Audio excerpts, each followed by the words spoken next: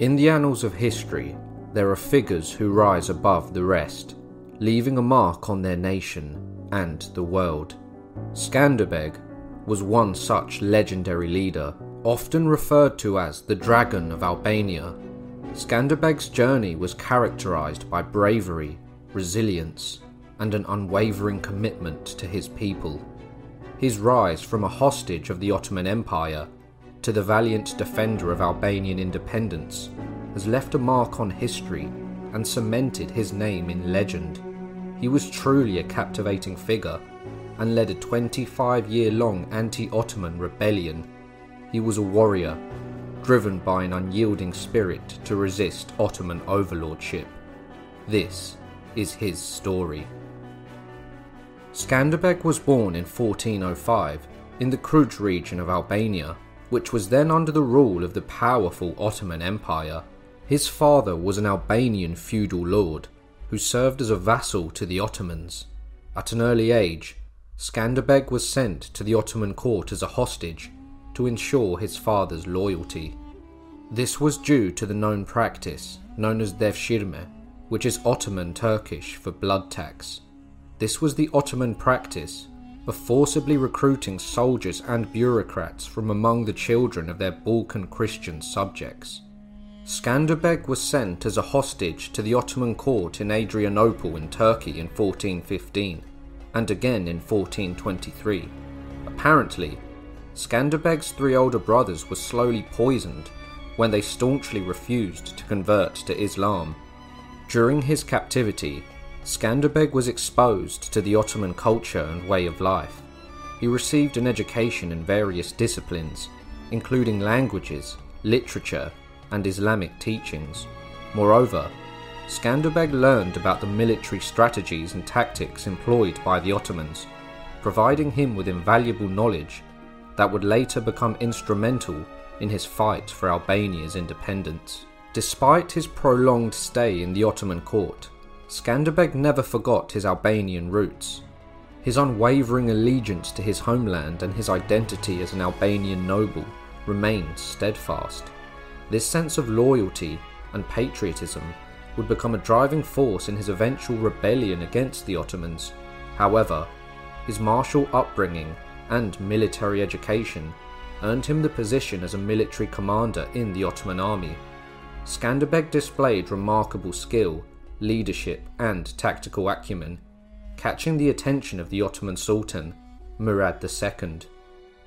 The young Skanderbeg was described as tall and slender, with a prominent chest, wide shoulders, long neck, and a high forehead. He had black hair, fiery eyes, and a powerful voice. Accounts of his legendary strength state that his sword swing could cleave an animal or man in two. Martin Barlicius, a contemporary and chief biographer of Skanderbeg, provides one of the earliest descriptions of him. After a Tartar who was envious of the young Skanderbeg's growing reputation at the Ottoman court challenged him to a duel to the death, the Albanian stripped to his waist and warned his boastful contender not to violate the rules of honour. During their match, Skanderbeg struck off his opponent's head with a swing of his sword and held the severed trophy before Murad, thereby winning the Sultan's favour. As a result of this, Skanderbeg would fight in many battles for the Sultan and even gained the title of Saifi, which is a professional cavalryman which were deployed by the Ottoman Empire. During Skanderbeg's early life in the year 1432, where he would have been in his 20s, a series of conflicts between Albanian rebels and the Ottoman Empire would ensue, being labelled as the Albanian Revolt. During this time, Skanderbeg did nothing, remaining loyal to the Sultan. Skanderbeg would rise quickly through the ranks. The Ottoman Sultan himself honoured him by bestowing upon him the name Ixander, comparing him favourably to the Macedonian conqueror Alexander the Great, conveying his greatness. Skanderbeg's success in various campaigns earned him accolades and recognition from Sultan Murad II. As a testament to his loyalty and military achievements, Skanderbeg was appointed as the governor of the Sanjak, an administrative diversion of Dibra, which today is Albania and Macedonia. His role within the Ottoman hierarchy appeared to be on an upward trajectory. Despite his rising prominence within the Ottoman Empire, Skanderbeg's heart remained tethered to his homeland, Albania. As he held a high position in the Ottoman administration, he became increasingly aware of the oppressive nature of the empire's rule over his people. Witnessing the suffering of his fellow Albanians and the Ottoman expansionist ambitions, Skanderbeg began to question his allegiance to the empire that held his homeland in chains. In the year 1443, the Ottomans faced mounting challenges from external forces, particularly from the Hungarian and Serbian armies. The Sultan called upon Skanderbeg and other commanders to defend the empire's territorial interests at the Battle of Nish. The Battle of Nish was fought between the Crusaders, led by John Hayati, a leading Hungarian military and political figure, and Juraj Branković, the Serbian despot and one of Serbia's last medieval rulers. On the other side were the Ottomans, and Skanderbeg was in command of a contingent of his own men. As the Battle of Nis unfolded, Skanderbeg was confronted with a moment of reckoning. Faced with the prospect of fighting against his fellow Albanians in service of the Ottomans, he made the decision to desert the Ottoman ranks and return to Albania. Skanderbeg realised that his true allegiance lay with his people and their struggle for freedom. Skanderbeg quit the field along with 300 other Albanians serving in the Ottoman army. He immediately led his men to Krui, a town in north-central Albania, where he arrived on the 28th of November. He would use a forged letter from Sultan Murad and gave it to the governor of Krui, and then he became the lord of the city that very day. Skanderbeg had returned to his native land and had taken back Krui Castle after tricking the Turkish governor into turning it over to him. He then declared war on his former masters. Skanderbeg's banner displayed a two-headed eagle, an image significant to his own family, but also one that had been used by the Roman Empire. It became a well-established emblem in the Balkans, symbolising the refusal of the Albanian people to submit to Islam. Skanderbeg abandoned Islam and reverted to Christianity, and ordered others who had embraced Islam or were Muslim settlers to convert to Christianity or face death. In March of the year 1444, Skanderbeg convened at the historic assembly of Leyza. The assembly took place in the town, and it was here that Skanderbeg presented his vision of a united Albania. In a powerful and impassioned speech, he emphasised the significance of their shared identity and the common goal of breaking free from Ottoman rule. Skanderbeg's charisma and persuasive abilities won over the hearts and minds of the Albanian noble families, who pledged their support to the cause of independence. During the assembly of Leyza, the League was formally established. The League of Leyza was a defensive military alliance, and its members vowed to fight together against the Ottoman Empire. Skanderbeg was unanimously elected as the leader of the League, solidifying his position as the focal point of Albanian resistance. Sultan Murad II, realising the threat, sent one of his most experienced captains, Ali Pasha, to crush the new state with a force of 40,000 men. Skanderbeg expected a reaction, so he moved with 15,000 of his own men to defeat Ali Pasha's army. The two armies met in the plain of Torviol, where they camped opposite of each other. The following day, on the 29th of June, Ali came out of his camp and saw that Skanderbeg had positioned his forces at the bottom of the hill. Expecting a quick victory, Ali ordered all of his forces down the hill to attack and defeat Skanderbeg's army. Skanderbeg had expected such a maneuver and prepared his own stratagem. Once the opposing forces were engaged and the necessary positioning was achieved, Skanderbeg ordered his forces hidden in the forests behind the Ottoman army to strike their rear. The result was devastating for the Ottomans, and nearly every Turkish soldier was put to the sword. about 8,000 Ottomans were killed and 2,000 were captured. Skanderbeg's first victory echoed across Europe, because this was one of the first few times that an Ottoman army was defeated in a pitched battle on European soil. Another force was sent 1 year later, but was again defeated by Skanderbeg at Mokra in 1445, which was the second major Albanian victory over the Ottomans. After establishing diplomatic relations with major European powers, Murad II resumed his campaign to crush all remaining resistance in the Balkans.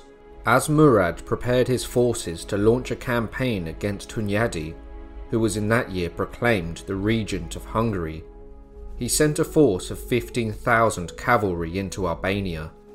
The Turkish plan was to fight a war of attrition, pillaging the land and inflicting terror on the population, while avoiding a pitched battle. The Ottomans would split their forces and attacked with 5,000 men. When Skanderbeg learned that the Ottoman army was split, he attacked the Ottoman camp with 5,000 men.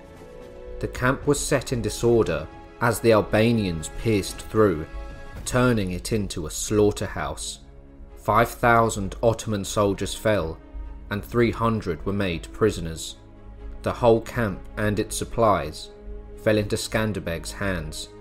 Skanderbeg had proven himself to be an exceptional commander, defeating the Ottomans with less men consistently and fighting alongside his men in the thick of the fighting.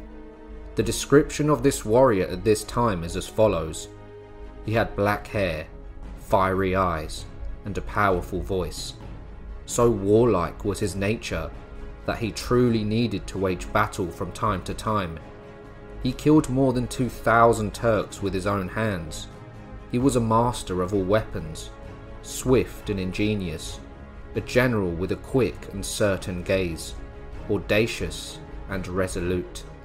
Naturally possessed of a fiery temper, anger would go to his head quickly and set his eyes ablaze, but he would dominate his anger, biting his lips until they bled. His courage in battle stemmed from this struggle over his evil passions. All in all, his customs were pure, his manner noble and elevated. Over the next 2 decades, Skanderbeg proved to be an unparalleled military strategist and leader. He orchestrated a series of brilliant military campaigns against the Ottoman forces, employing guerrilla warfare tactics and demonstrating remarkable agility on the battlefield. His intimate knowledge of Ottoman tactics acquired during his captivity played a crucial role in his success. Skanderbeg's stronghold was in the mountainous region of Krui, where he established an impregnable fortress that acted as the heart of the resistance. The fortress not only provided a strategic advantage, but also symbolized the indomitable spirit of the Albanian people. However, in 1448, Skanderbeg had lost the castle of Svetigrad when an Ottoman army led by the Sultan himself marched into Skanderbeg's dominion and captured the key Albanian fortress. Skanderbeg was at war with Venice at the time, and he attempted to relieve the garrison by engaging in skirmishes with the Ottoman army, but to no avail. After the loss of Svetigrad, the League of Leys experienced low morale. The morale of the Albanians sank after the losses in the previous years. When the Turks began marching towards Krui in 1450, Skanderbeg himself claimed that he had received a vision of Saint George, handing him a flaming sword to destroy the enemies of the true religion. Before the siege began, Skanderbeg exited Krui with 8,000 men. Sultan Murad reached the stronghold on the 14th of May, with approximately 100,000 of his best soldiers, culminating in the siege of Krui. Murad set his army to cast 10 cannons, one of which could fire rocks weighing 400 pounds, and another 200 pounds. Despite the firepower, the Turkish firing positions were at a disadvantage. This is due to the stronghold being part of the mountain on which it was built. The cannons could fire 2 to 3 times a day and were not accurate. Murad fired on the stronghold for 4 days until a breach was finally made. The Sultan believed that he had the advantage and ordered his troops through the walls. The garrison managed to push the assault back, thus gaining time to repair the walls. Skanderbeg would ride out at dusk and raided the Turkish encampment, killing several men, capturing and destroying Turkish supplies, but he almost lost his own life. When Skanderbeg returned to his men, his shield was so battered that it had lost its shape. This reflects again that the Albanian war leader was a man of action, ready to fight and die for his cause, and the people loved him. When the second assault began, the Turks tried to break through the gate with their lances. After heavy casualties, the attackers retreated, and Murad held for the next 2 days a council of all his generals. The Turkish attacks had made no headway, and the Ottoman army had lost many, whereas Skanderbeg's force had lost 1,000 men thus far. On the 26th of October, Murad would lift the siege due to the arriving winter. The siege cost 20,000 Ottoman casualties and over 1,000 Albanian casualties.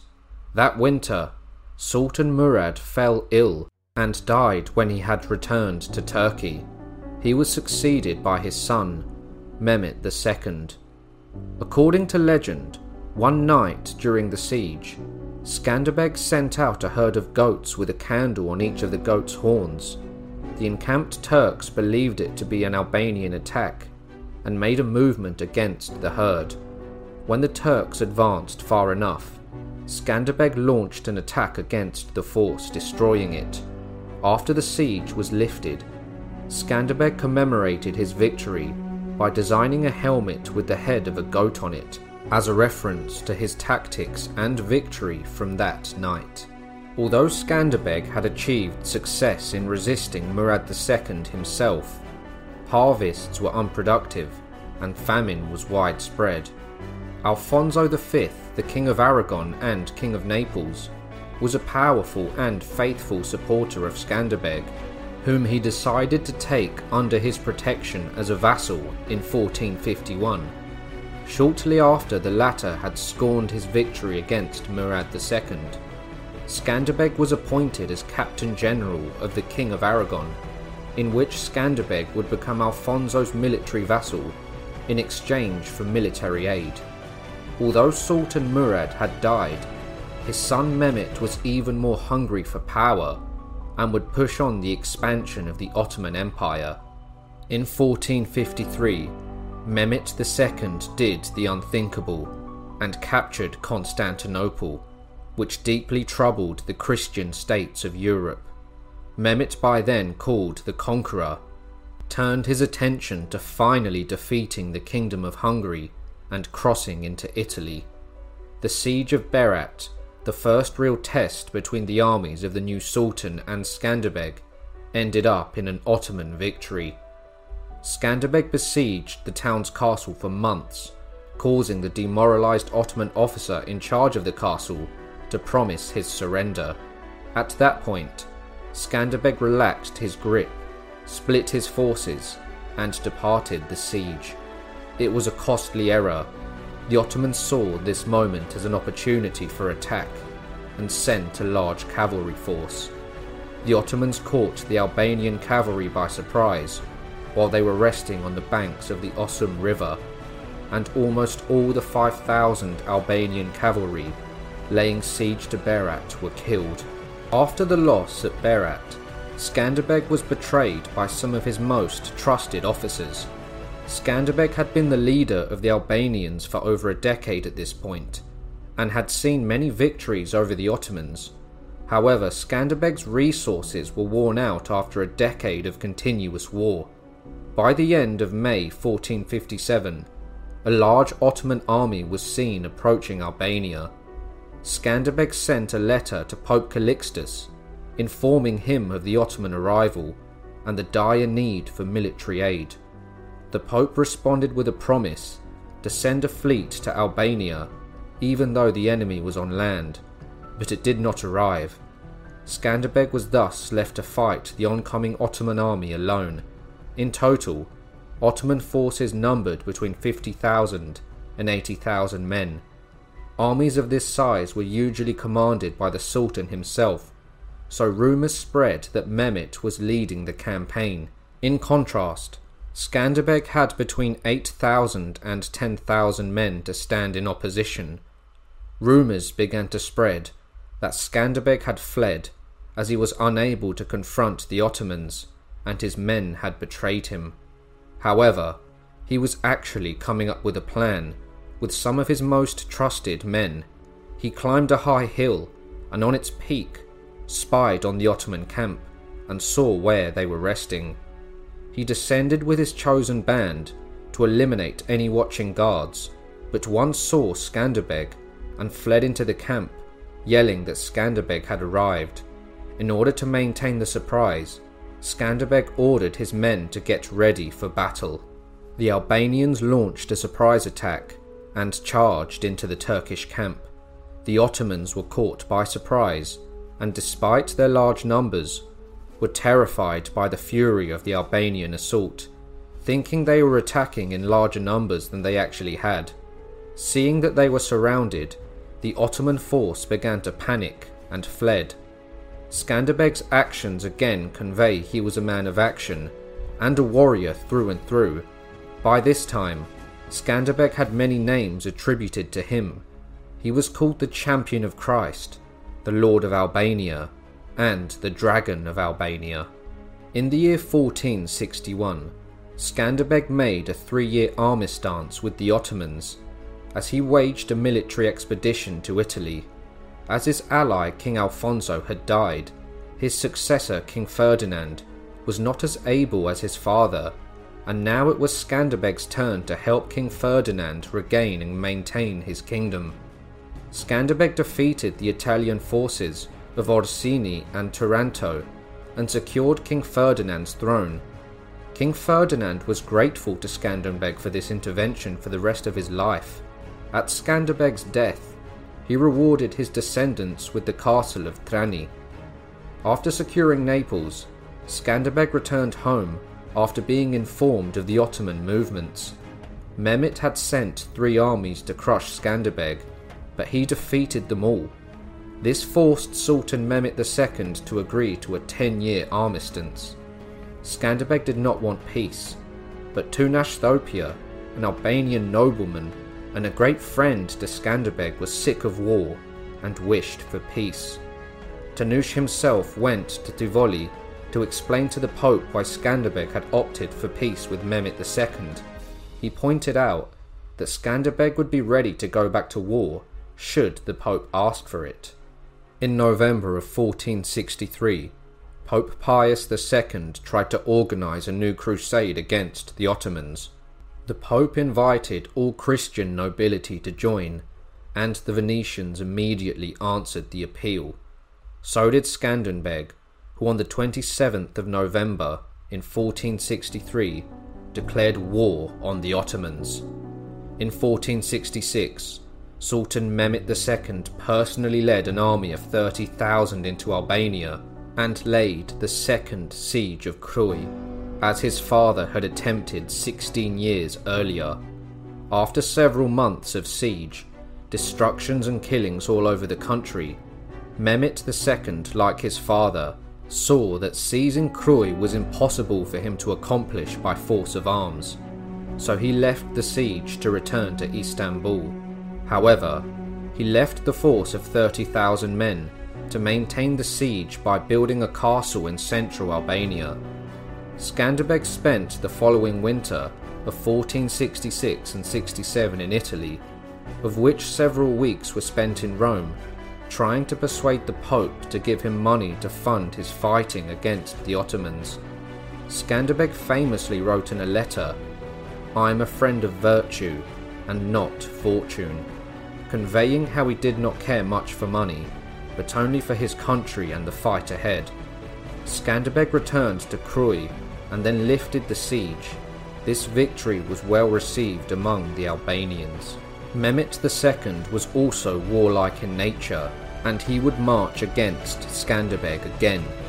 Skanderbeg retreated to the mountains, while Mehmet energetically pursued the attacks against the Albanian strongholds.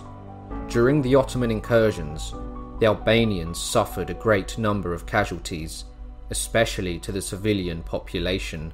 In January, in the year 1468, all the remaining Albanian noblemen would discuss a new war strategy. During that period, Skanderbeg fell ill and died on the 17th of January in 1468, aged 62.